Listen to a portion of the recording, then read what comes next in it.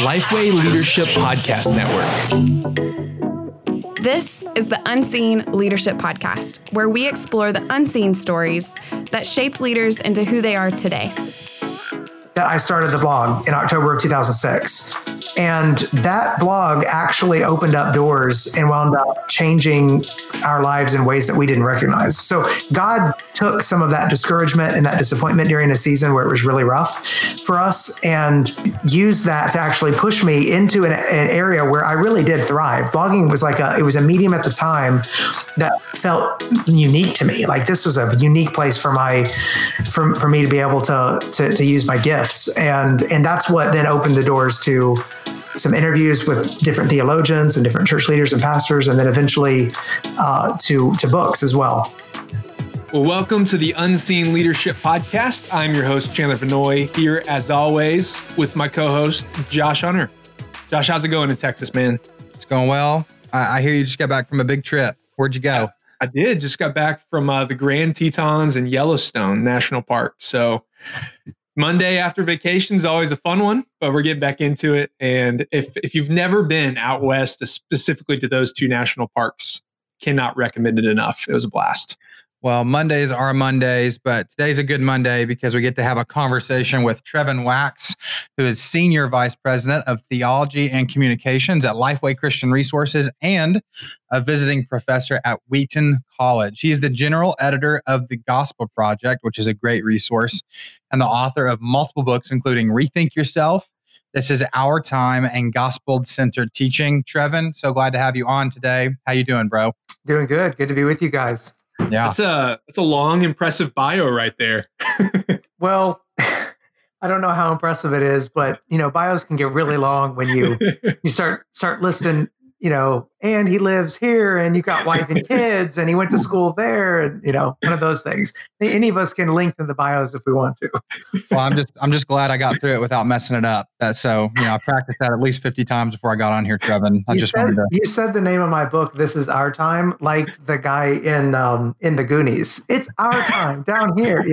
I was like, yes, I love that. This is our time. Right, The one thing that wasn't on the bio, and it surprised me before I moved to Austin, was in Nashville. Was watching the American Gospel. Oh yeah, and yeah. You're on that, and like when you came on, I was, it was almost like spill the popcorn all over myself. I'm like, I know that guy. I have gotten so many emails from people who are like, "We're just watching Netflix," and like, "You show up," and I'm like, it was years ago that Brandon Kimber, who did the two American Gospel videos. Documentaries set up shop really in what we call our library, which is really a front room that we did built-in bookshelves for. And that's and so yeah, I was like so many years after the recording, it shows up and people are watching it. It's just really, it's kind of cool to see people talking about it. So, well, just to honor you, let me start over. He's the general editor of The Gospel Project, the author of multiple books, including Rethink Yourself, This Is Our Time, and Gospel-Centered Teaching. And he's also a star on Netflix in the American Gospel. Welcome to have you on, Trevin. Yeah, glad to be here. Well, Trevin, we know you just one of your new book coming out is Rethink Yourself, and what a title right there. So can you explain? He's got it in his hand right now. This is the very first copy. So my wife and kids, we always go get ice cream the day the first copy arrives. So last, I guess, Friday or Saturday, we went and got ice cream with it. But that's exciting. Yeah, no, I'm excited to see it. I can't wait for people to dig into it and hope it's going to be helpful. Well, share with us and our listeners just a little bit about why you wrote the book and why it would be helpful. So I wrote this book for people who are at the start of their life journey, their career, people maybe in college or beginning a career who are, all your life you hear these common sense slogans in the world, follow your heart, chase your dreams, be true to yourself, you be you, all that kind of stuff.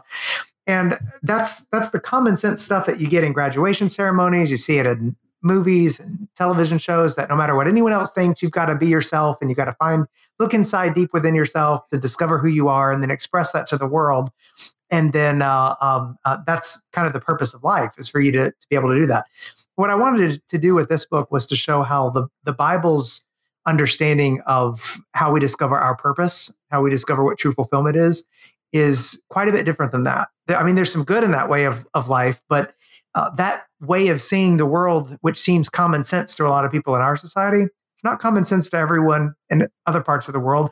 Wasn't common sense for most people throughout history, not just church history, just history in general, and is needs to be challenged. And so this book was an attempt to provide a resource that for anybody, whether they're a believer or unbeliever, like anybody could pick it up. I didn't want to speak with any kind of Christianese or anything, but to kind of show people, hey, here's what everyone just assumes the purpose of life is, that you look into yourself, then you look around to other people, and then maybe if you want to, you look up to God or some kind of higher power for a spiritual side to your life.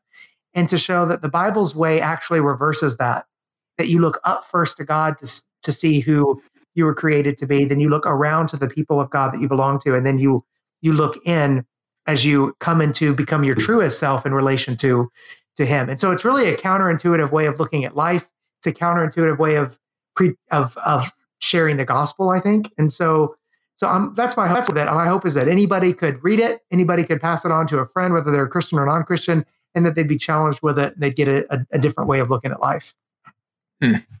Well, sounds like an incredible book, but especially for young leaders and people who you kind of shared there, the audience is people who are kind of getting into maybe that first or second job, trying to figure out what am I supposed to do? Like, what does it mean to be myself? What does it mean to find myself? So if you're listening and that sounds like it might be something you want to check out, definitely pick up a copy of Rethink Yourself.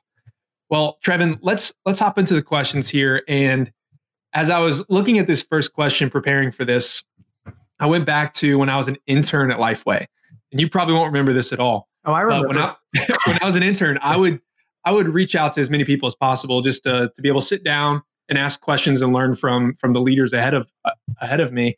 And you were one of those leaders. And I remember sitting in the Lifeway cafeteria. We were just sitting in a booth, and I was asking you basically this same question. That was a question I asked all the leaders was, how did you get to Lifeway? And just a really enlightening conversation. Learned a ton during that. So I'm excited for others to join in on this conversation, and also for myself to learn as well. So can you walk us through a quick overview of the different leadership roles you've been in over the years that have led you to where you are today? Yeah. So for me, my ministry leadership for me really began more overseas than it began here. I felt called as to be a student and to do mission work in Romania, the Eastern European country of Romania, I was still in my teens. So it was actually 20 years ago last month that I bought a one-way ticket and moved to Romania. Wow. I didn't know the language at the time. I had to learn that, and kind of just, I had to cut my teeth on ministry in a cross-cultural context. And that was really formative in a lot of ways. I learned to preach there. I learned how to do theology there. My mind really came alive in the library there.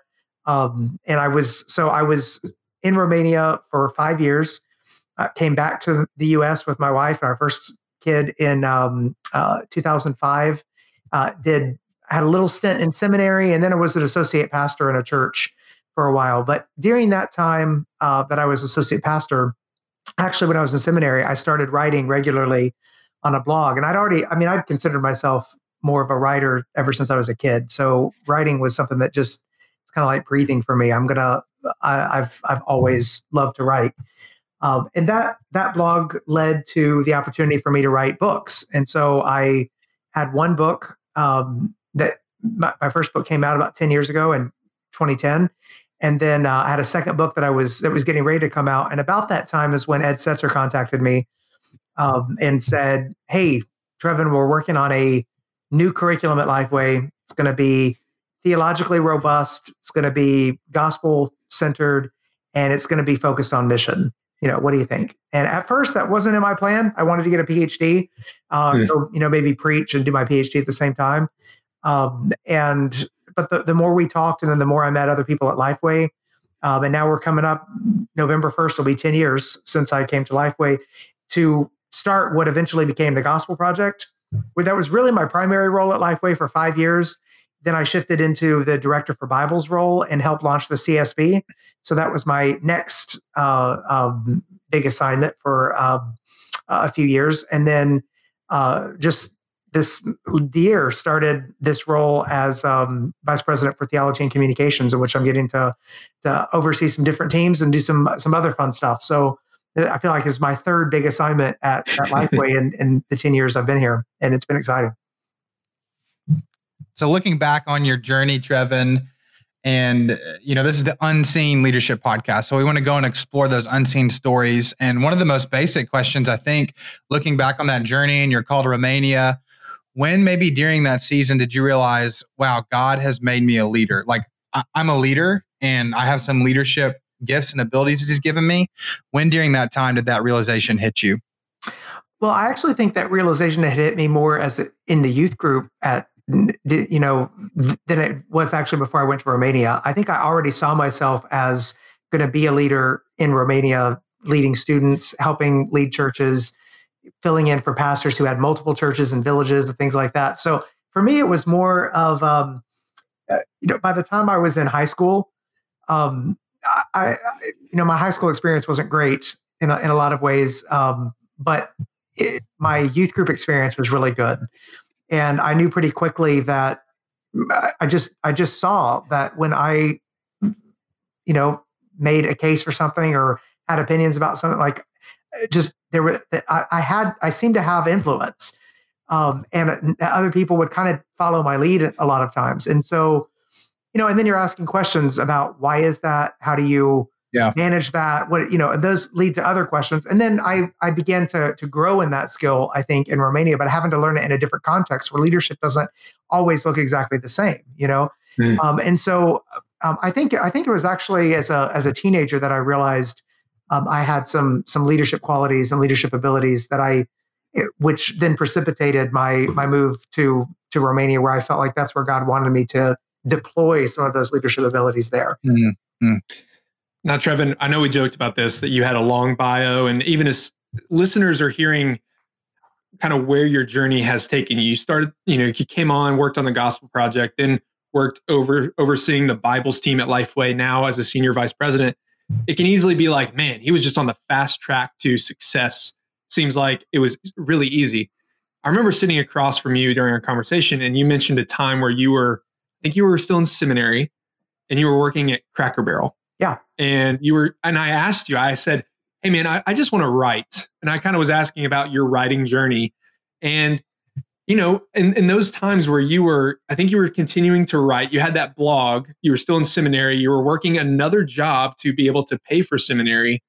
What did that teach you about leadership? And how did that prepare you for where you are now and the different roles you were in? Yeah, that, the time that you're talking about, that was actually, 14, 15 years ago. So it still doesn't feel that long ago to me and to our family. So the hard thing was we had this ministry in Romania that we cultivated for 5 years. I mean, there was a radio component to it. I was preaching in all these places, was doing really well in seminary. And we left all of that to come here and kind of start over.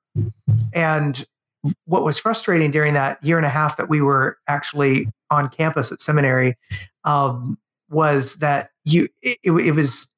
it's really hard in a seminary context where the churches in that area are already just flooded with seminary students. It's hard to find a normal church, first of all, because there are so many seminary students everywhere. So we had to kind of go out of the way to find just a church that felt like a normal church, where people weren't just debating theology or talking theology all the time. So there was that, but then also it's just hard to find a place of service and volunteering and that kind of thing there. And I think we made a mistake that we didn't. I think we probably might have been better for us had we just jumped into a more seminary devoted church and made some friends with other seminary students at the time.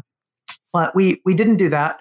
I was working 2-3 jobs, all part-time. One of them was at Cracker Barrel. I was, doing seminary. And so it was frustrating because we felt like we were kind of out of ministry, or out of at least, church ministry for a time. And what was really tough was that there was an opening for a student minister position at a church that I interviewed for, and the church went with another candidate, great guy, friend of mine. And that was tough because we were there and we were just itching to do ministry. But it was actually in the some of the discouragement and disappointment from that I was like, you know what? I need an outlet. I'm going to write and I'm going to blog. That I started the blog in October of 2006.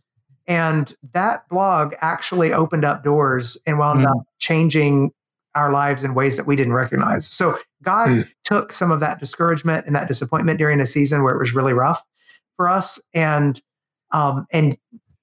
used that to actually push me into an area where I really did thrive. Blogging was it was a medium at the time that felt unique to me. Like this was a unique place for me to be able to use my gifts. And that's what then opened the doors to some interviews with different theologians and different church leaders and pastors, and then eventually to books as well. Yeah, that seems like it was a really pivotal moment that helped shape some of your leadership. And, a lot of times, even thinking through the Psalms, although it might not have been like the valley of the shadow of the death, like the truth about leadership is that God leads us through the valley, not to that valley, but he's going to lead us through it. Right. That's right. So that sounds like a really good pivotal moment for you as a leader. Really important question though. What was your favorite meal at Cracker Barrel? Oh, well, I worked on Friday nights and Saturday mornings most of the time. I mean, I worked during the week too, but that's when you got the best tips. And so I would do like a double on Saturday and I would work on Friday nights. The Friday fish fry, the fried cod on Fridays. I mean, it's excellent. I don't know if you guys have ever had it. But I haven't. I have not. People don't think about Cracker Barrel and they don't think about fish.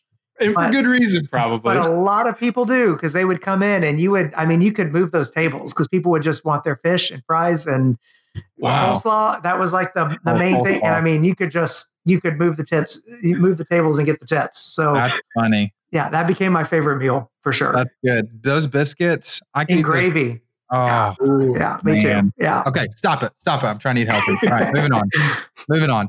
Next question. Trevin, looking back at your journey, and this can be any time, but what was your biggest mistake as a leader, like getting started? And how has that failure, do you feel like has set you up later for good, healthy leadership and good success? Well, it's hard for me to pinpoint one biggest failure because I feel like there's been so many failures. This is a great question. I think, back to what you asked a minute ago about like pivotal moments and whatnot. 1 year to the day of my going to Lifeway, there was a pivotal moment that I think led to a brief failure. The pivotal moment was when I had come on board to start this ongoing curriculum for adults. And 1 year to the day, I was assigned by the new vice president at the time, Eric Geiger, with a bunch of other people to basically be the coordinator and the leader, the managing editor who would bring 3 age groups together and get this done in a record amount of time. So it was like, hey, we're gonna rebrand this, rename this, and this is how the Gospel Project kind of came together.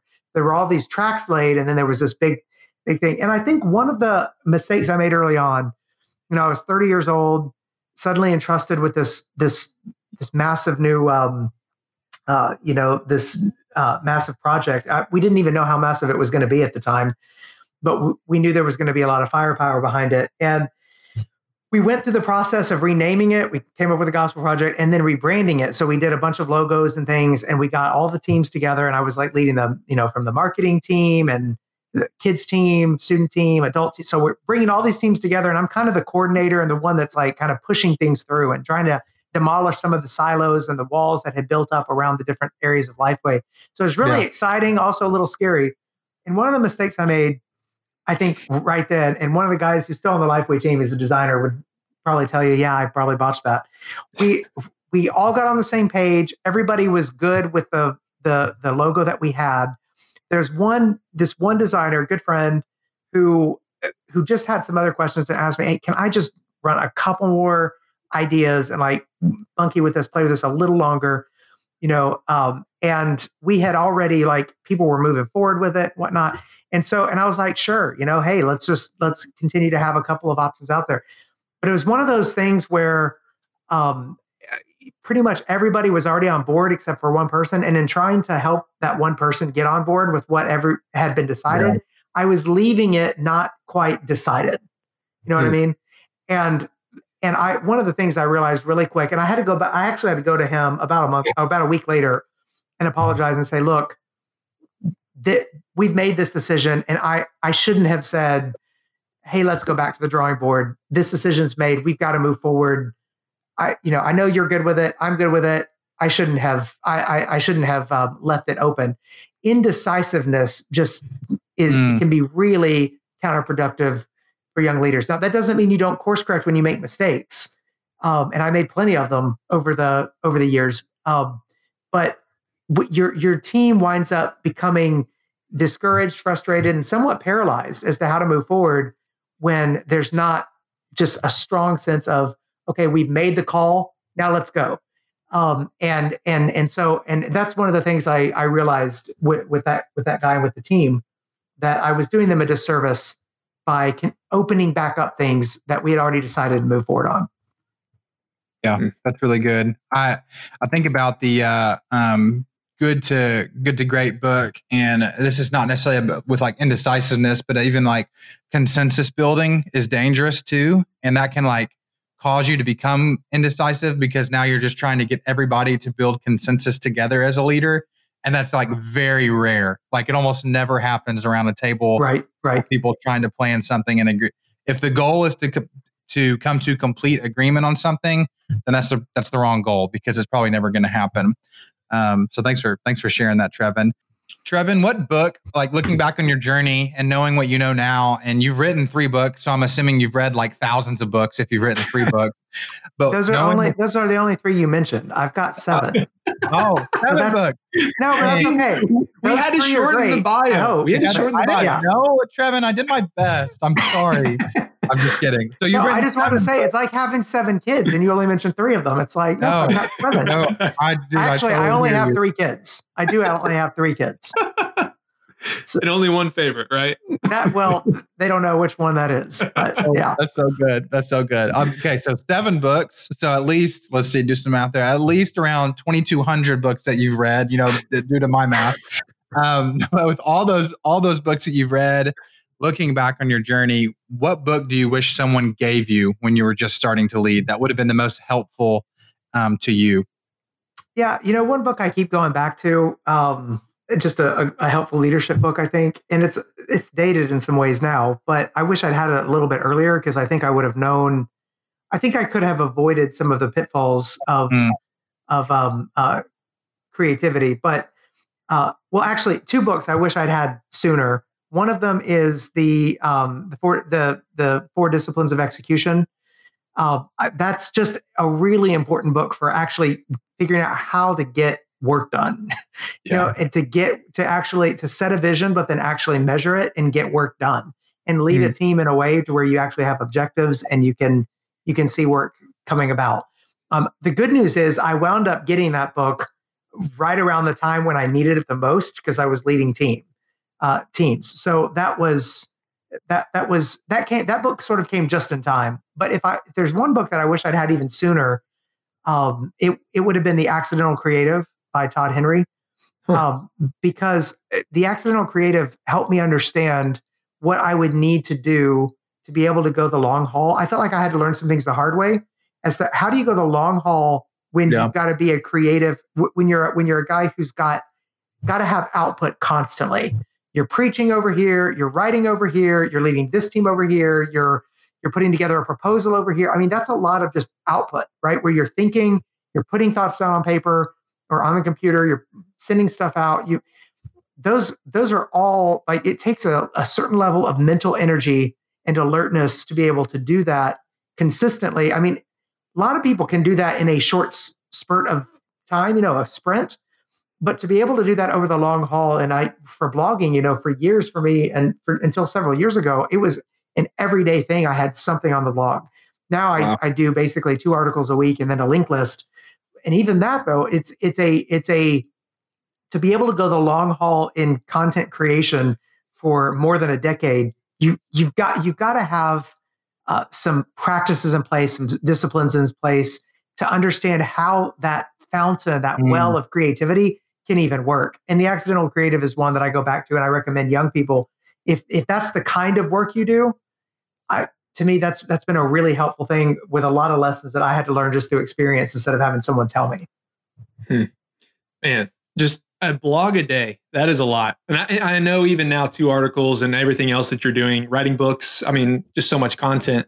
What are like 2 to 3 disciplines that, let's say somebody's listening to this and they said, I feel like that's the type of work that I'm supposed to be doing. I have not built the discipline to be able to produce content that's good. Maybe you can produce content, but it's not good. What are 2 to 3 disciplines that you learned over the years that have helped you to be able to produce high level content at a consistent rate? One discipline is write and don't be afraid of your reader. If that's what you want to do, you've got to write in such a way that you want to serve the reader. You're not trying to impress the reader. You're not trying to, you want to serve the reader with an insight that you think they need. And so you need to write and write consistently. But the other is, and the bigger one is actually, you've got to read. Like you're not going to have you won't have a well from which to draw if you don't fill that well up with water, and you don't have that well full unless you're reading all the time. Like, I mean, for me anyway, it's several books that go in at once, reading through magazines, certain magazines, so that I know what other books are out there and I can at least be knowledgeable about some of them or get the gist of them without having to read the whole books. I mean, to me, if you're going to be in the content creation side of things, you've got to be filling the tank constantly. And the way you do that is generally through reading. You can do it through audiobooks, podcasts. There's other ways to get that information, but nothing substitutes for reading and filling the tank that way. That's great advice. Very practical too. Let's move to, once again, you're stepping into leadership for the first time. Young Trevin. What were some of the biggest misconceptions that you had about leadership? Well, Andy Crouch has a book called Strong and Weak that's really good, and it's about leadership. It's about authority, vulnerability, whatnot. I think one of the misconceptions I had early on was that once you got into greater leadership, then the weight of all of the execution work that you would have to do would get easier. Because, there's strategy and then there's execution. There's actually thinking through what needs to be done, and then there's actually being the one to do it. And I've always been one who's lived in kind of both of those worlds, with the Gospel Project in particular, and even with CSB and some of the Bibles we did. I was a strategic guy who I'm like helping lead the team and whatnot, but I'm also one who's actually into doing some of the editing and into the work, into the weeds. I think over time I thought, well, the more my career goes when it comes to leadership, the more on the strategy side I'll be and the less on the execution. That really hasn't played out for me. And the weight doesn't go away because you move more into the strategic. It actually becomes greater as to what you feel like you're carrying, because you're not only carrying you and one team's work, you're actually the higher you go in leadership, you're carrying multiple teams' work and are really responsible for the strategic direction being given. So I think in my mind, it was one of the misconceptions I had 10 years ago is that was a simpler and more linear process than what it actually has turned out to be. Good word. As you look ahead, what are some cultural trends that young leaders should be aware of in the next few years? Yeah, that's a tough question because it really depends on the sphere of leadership, right? Let's just take one that's affecting us at Lifeway that I think is going to affect a lot of young people in the COVID work from anywhere era. There are a lot of young leaders who now are cutting their teeth on work from anywhere. That's their new mode of existence, and they might have already been moving in that direction even before COVID forced it even more so. I do think that it's going to be a little harder for young leaders to perhaps stand out in the kinds of environments that we're going to be in, because it's just online relationships are somewhat different. Meetings are different. Hallway conversations don't happen as much. What's going on in Slack or in conversation in text messages and things like that. It's just different, right? It's just different. So I do wonder if, and I've been reading some articles about that this trend to work from anywhere, what is that going to mean for the young leader who's wanting to rise up in an organization and yet is rarely seen except in the small little team that they work in, because they're not really having much interaction or back and forth with different teams that happens informally, you know. And then what happens when those managers and those leaders who themselves aren't having a lot of informal conversations are not able to say, hey, you ought to consider that leader, or you got to consider that guy for this or that. Like, I wonder what that's going to look like. And I've been giving some thought to how do we make sure that young leaders have certain pathways and certain the ability to continue to lead out in ways that will be noticed, observed, and rewarded, not just in their own team, but more broadly in the organizations that they're working for. I think that's a trend that we don't really know the answer to yet. We'll have to figure that out together. Yeah, that's really insightful. Now I'm nervous. It's not a bad thing. It's just a new thing that I don't think we know the answer to. Yeah. No, that's incredibly insightful. And I've had this conversation a lot because, you know, with COVID, we've all been working from home for 6 to 7 months now. Just honestly, I crave just being able to get back into the office, at least be around people. I'm an extrovert, so I love being with people. And I've had that type of conversation. One of the things that I've discussed with many people are those hallway conversations, being able to hop into my boss's office and just have a, you know, kind of an offline conversation. We can do that over Zoom, but it's, you know, you got to text them, hey, you have a minute, instead of just knocking on the door or going to grab coffee and I bump into somebody and we just talk over something.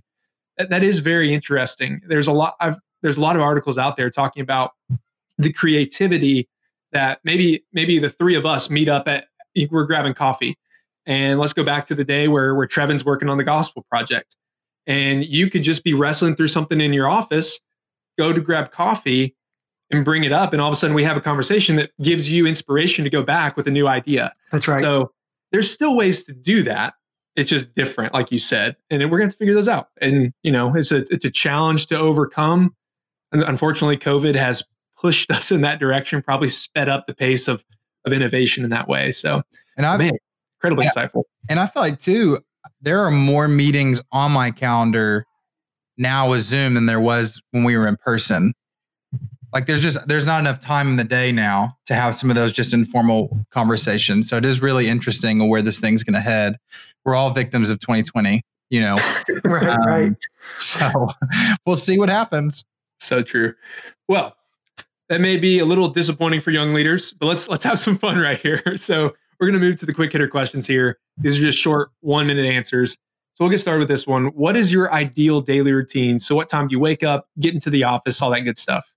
So I like to get up, 6:30 or so, have time with the Lord, prayer, get ready. I usually drink 3 cups of tea in the morning. I'm not a coffee drinker, and I'm off caffeine actually since February. So I made it through COVID with hardly any caffeine. Wow. It's crazy. Yeah. So you made the commitment in February, and then COVID hit, and you stuck with it. Well, yeah. I mean, that's what was nuts, is that I didn't even know that a lockdown was coming when I would feel like I really needed it. But so I got off caffeine. I love in the morning to just go ahead. And I know people say don't answer your emails first thing in the morning. Do other stuff first. But for me to wind up into the day, I need to get into emails. I need to see what's happening, where we are, where the teams are. An ideal day is going to include a mix of several things: some content time for me to think, write, put some thoughts on paper, some team leader meetings where I get to hopefully lead and inspire the people that I get to work with, bring value to whatever meetings that I'm going to be a part of. Some content input time, which would include, whether it's, a quick walk around the block where I'm listening to a podcast that is giving me some insight or some thought, or some time to read. And then in the afternoons, it's time to work out. So I do some core exercises. I've got a Bowflex, kind of an elliptical kind of thing, to where I can just stay active, keep myself sharp mentally, but also physically. Then in the afternoons, evening, it's, time with Karina and the kids, getting a meal together, maybe watching some classic TV with my daughter, taking my son to soccer practice or to soccer game, stuff like that. And I usually going to bed by 10 in the evening. So I'm not a real late late person, but that's kind of my ideal just work day, what it looks like. I thought when I was in Nashville, man, I saw Trev Wax walking around with those biceps getting bigger, man. I thought I saw that Bowflex work. I'm not really doing that. So if anyone's looking for that, they might be disappointed.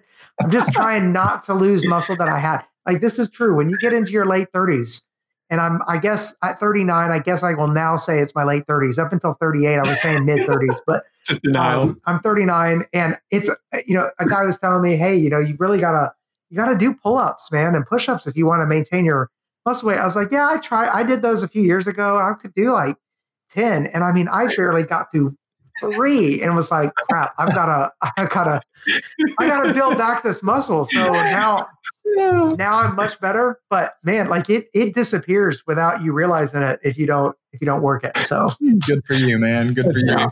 Well, we've talked about this book a few times on this podcast. Deep Work. I don't know if you've read it. I'm sure you have. Trevor. Oh yeah, great book. And there's certain style jobs that I think that book really leans probably more in favor of, and I feel like especially for you, thinker, trying to take input of content and then output it for people to understand for a certain context.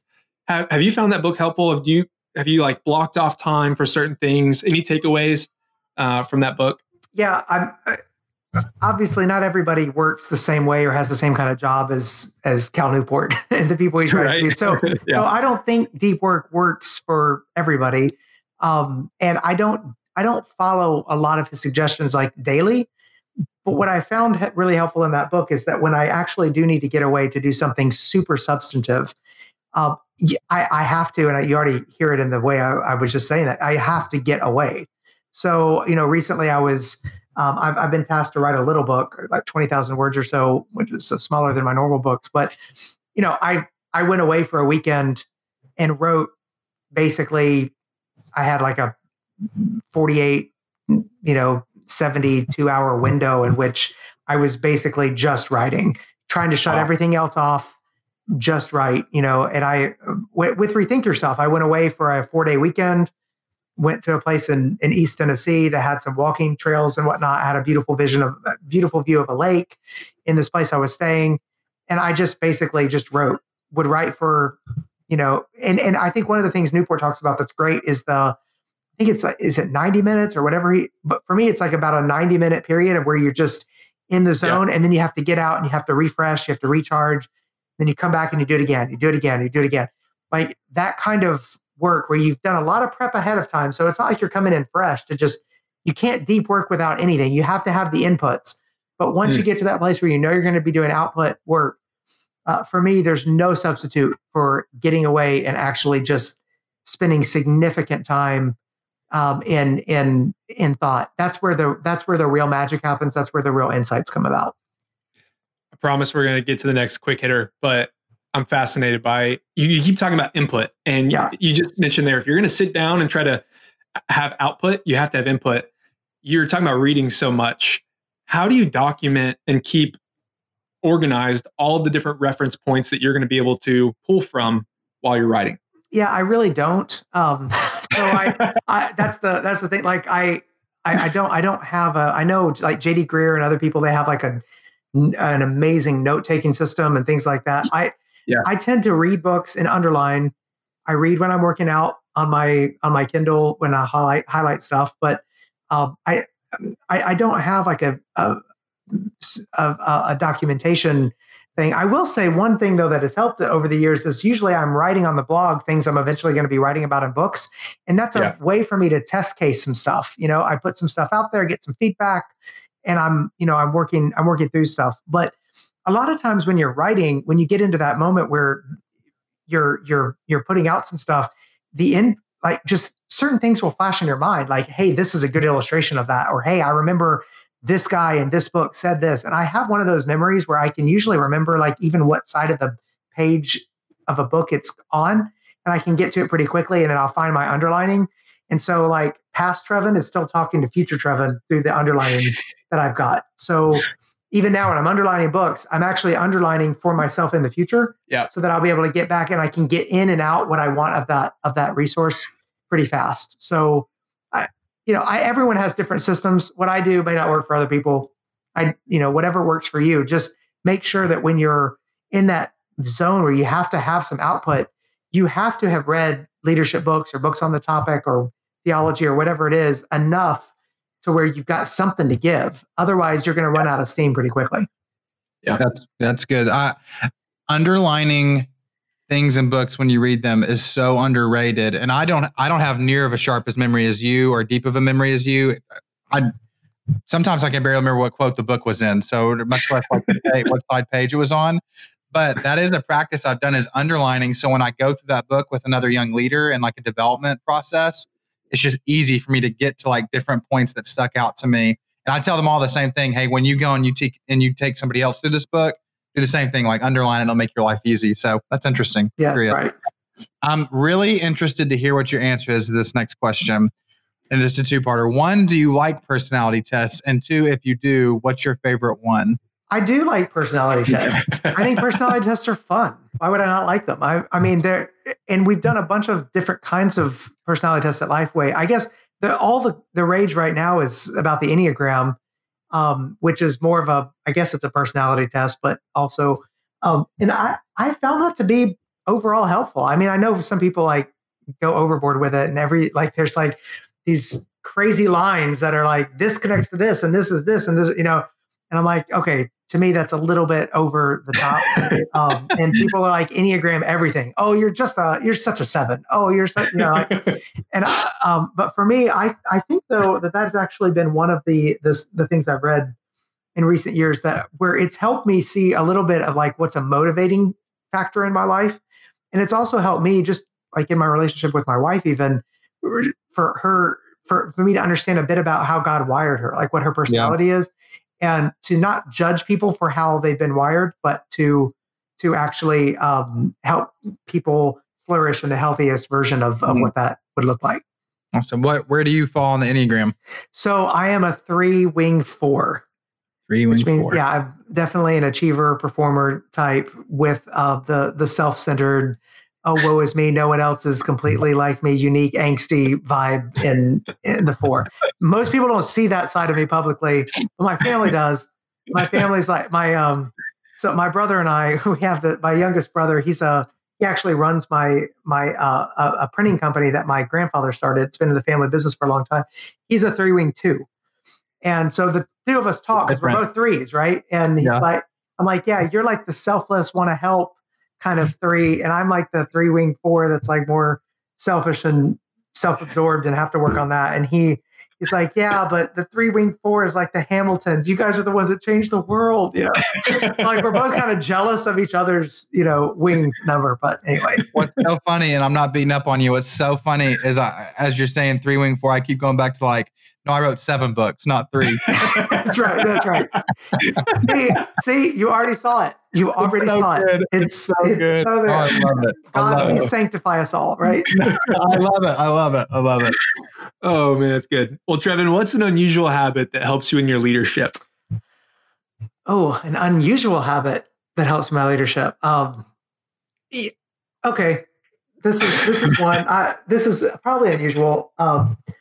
I think it's good to do stuff that have nothing to do with your leadership, so that you.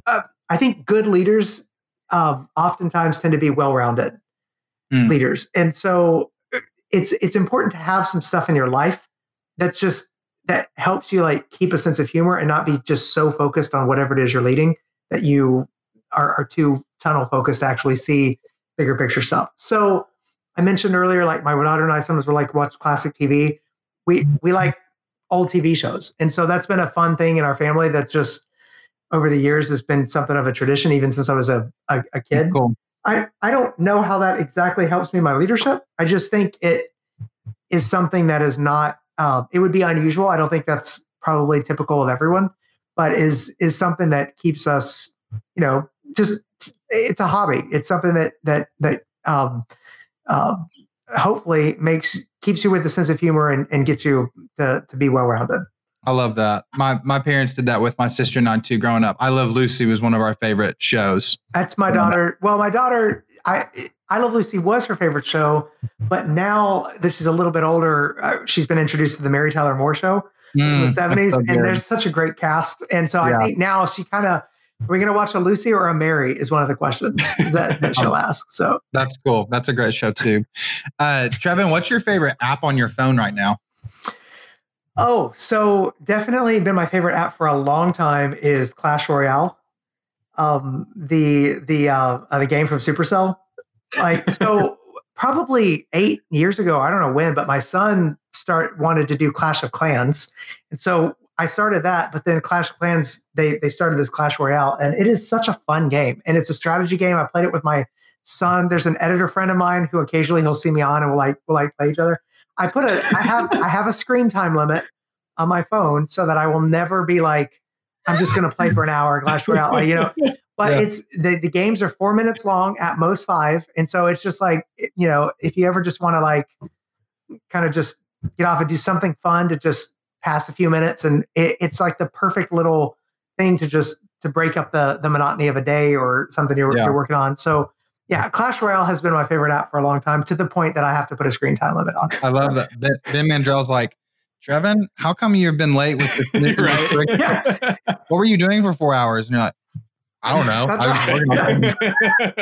Clash Royale was calling, man. I just couldn't put it down. Yeah, I didn't say no.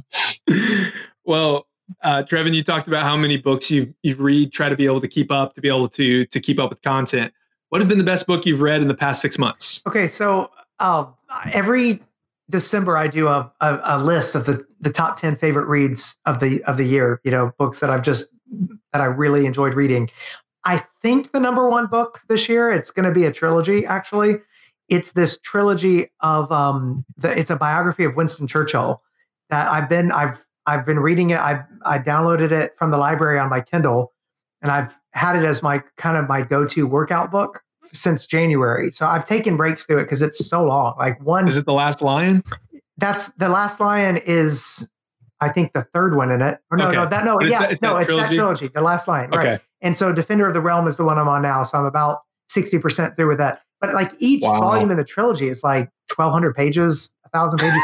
So, but it is so well written and so well put together. And I feel like I know Winston Churchill. And Andrew Roberts has a good 1-volume biography of Churchill that I read, I guess it was last year or 2 years ago it came out. And so that was my first kind of introduction to Churchill. And I realized just what an amazing individual he is. And then Candace Millard has a book called Hero of the Empire, where he just one story of Churchill's life where he's taken a prisoner of war in the Boer War in Africa. And then he like treks through Africa and escapes prison. And like, it's just unbelievable. Like for most people, that would be like the big thing that happened in their life. And for Churchill, and if you go to his museum in London, it's like just one case of this entire museum because of the life is just so epic. So I'm pretty sure that this is going to be my number one book of the year because it's just so well written, so put together, and the leadership lessons are vast for what Churchill did. And he did a lot of stuff wrong too. Like he's like sometimes crazy, but just some of the leadership lessons there are fantastic. And he's such a colorful figure. I think that's probably going to be my number one for the year because I can't think of anything that quite compares with it that I've read this year. That's been on my want to read list for so long, but it's just so big that I'm like, I don't even know where to begin with this. But hearing that makes me want to at least jump into the first book. Yeah, I feel like I've been munching on it all year long, in 30-minute increments when I'm doing the elliptical thing or whatever. But it's been fantastic. That's awesome. Last question, Trevin. What one sentence advice would you give someone going into a leadership position for the very first time? Don't overestimate your abilities and don't underestimate the fallout from your failures. That's what I'd say. I think don't overestimate your abilities and be too cocky, but when you mess up, don't underestimate. I'm sorry. No, I think that doesn't make sense. I should say that again. So I meant to say don't overestimate on both of those things. Don't overestimate your abilities, just making sure that you're not thinking more highly of yourself than you should. But also don't overestimate when you mess up the fallout of your of those failures. Every leader is going to have to learn from mistakes, right? And so you will make mistakes. There will be failures. Don't make those bigger than they are. Learn from them and move on. I would tell people starting out in leadership, that's something that's really important to keep in mind. Super wise word. Well, Trevin, thanks for joining us on the podcast today and sharing about your leadership journey. And thank you for listening. We hope this has been helpful to you in your leadership. If it has, head on over to iTunes and leave us a rating and review and let us know why you enjoy the podcast to help other leaders like yourself find the podcast. See you next week. Peace.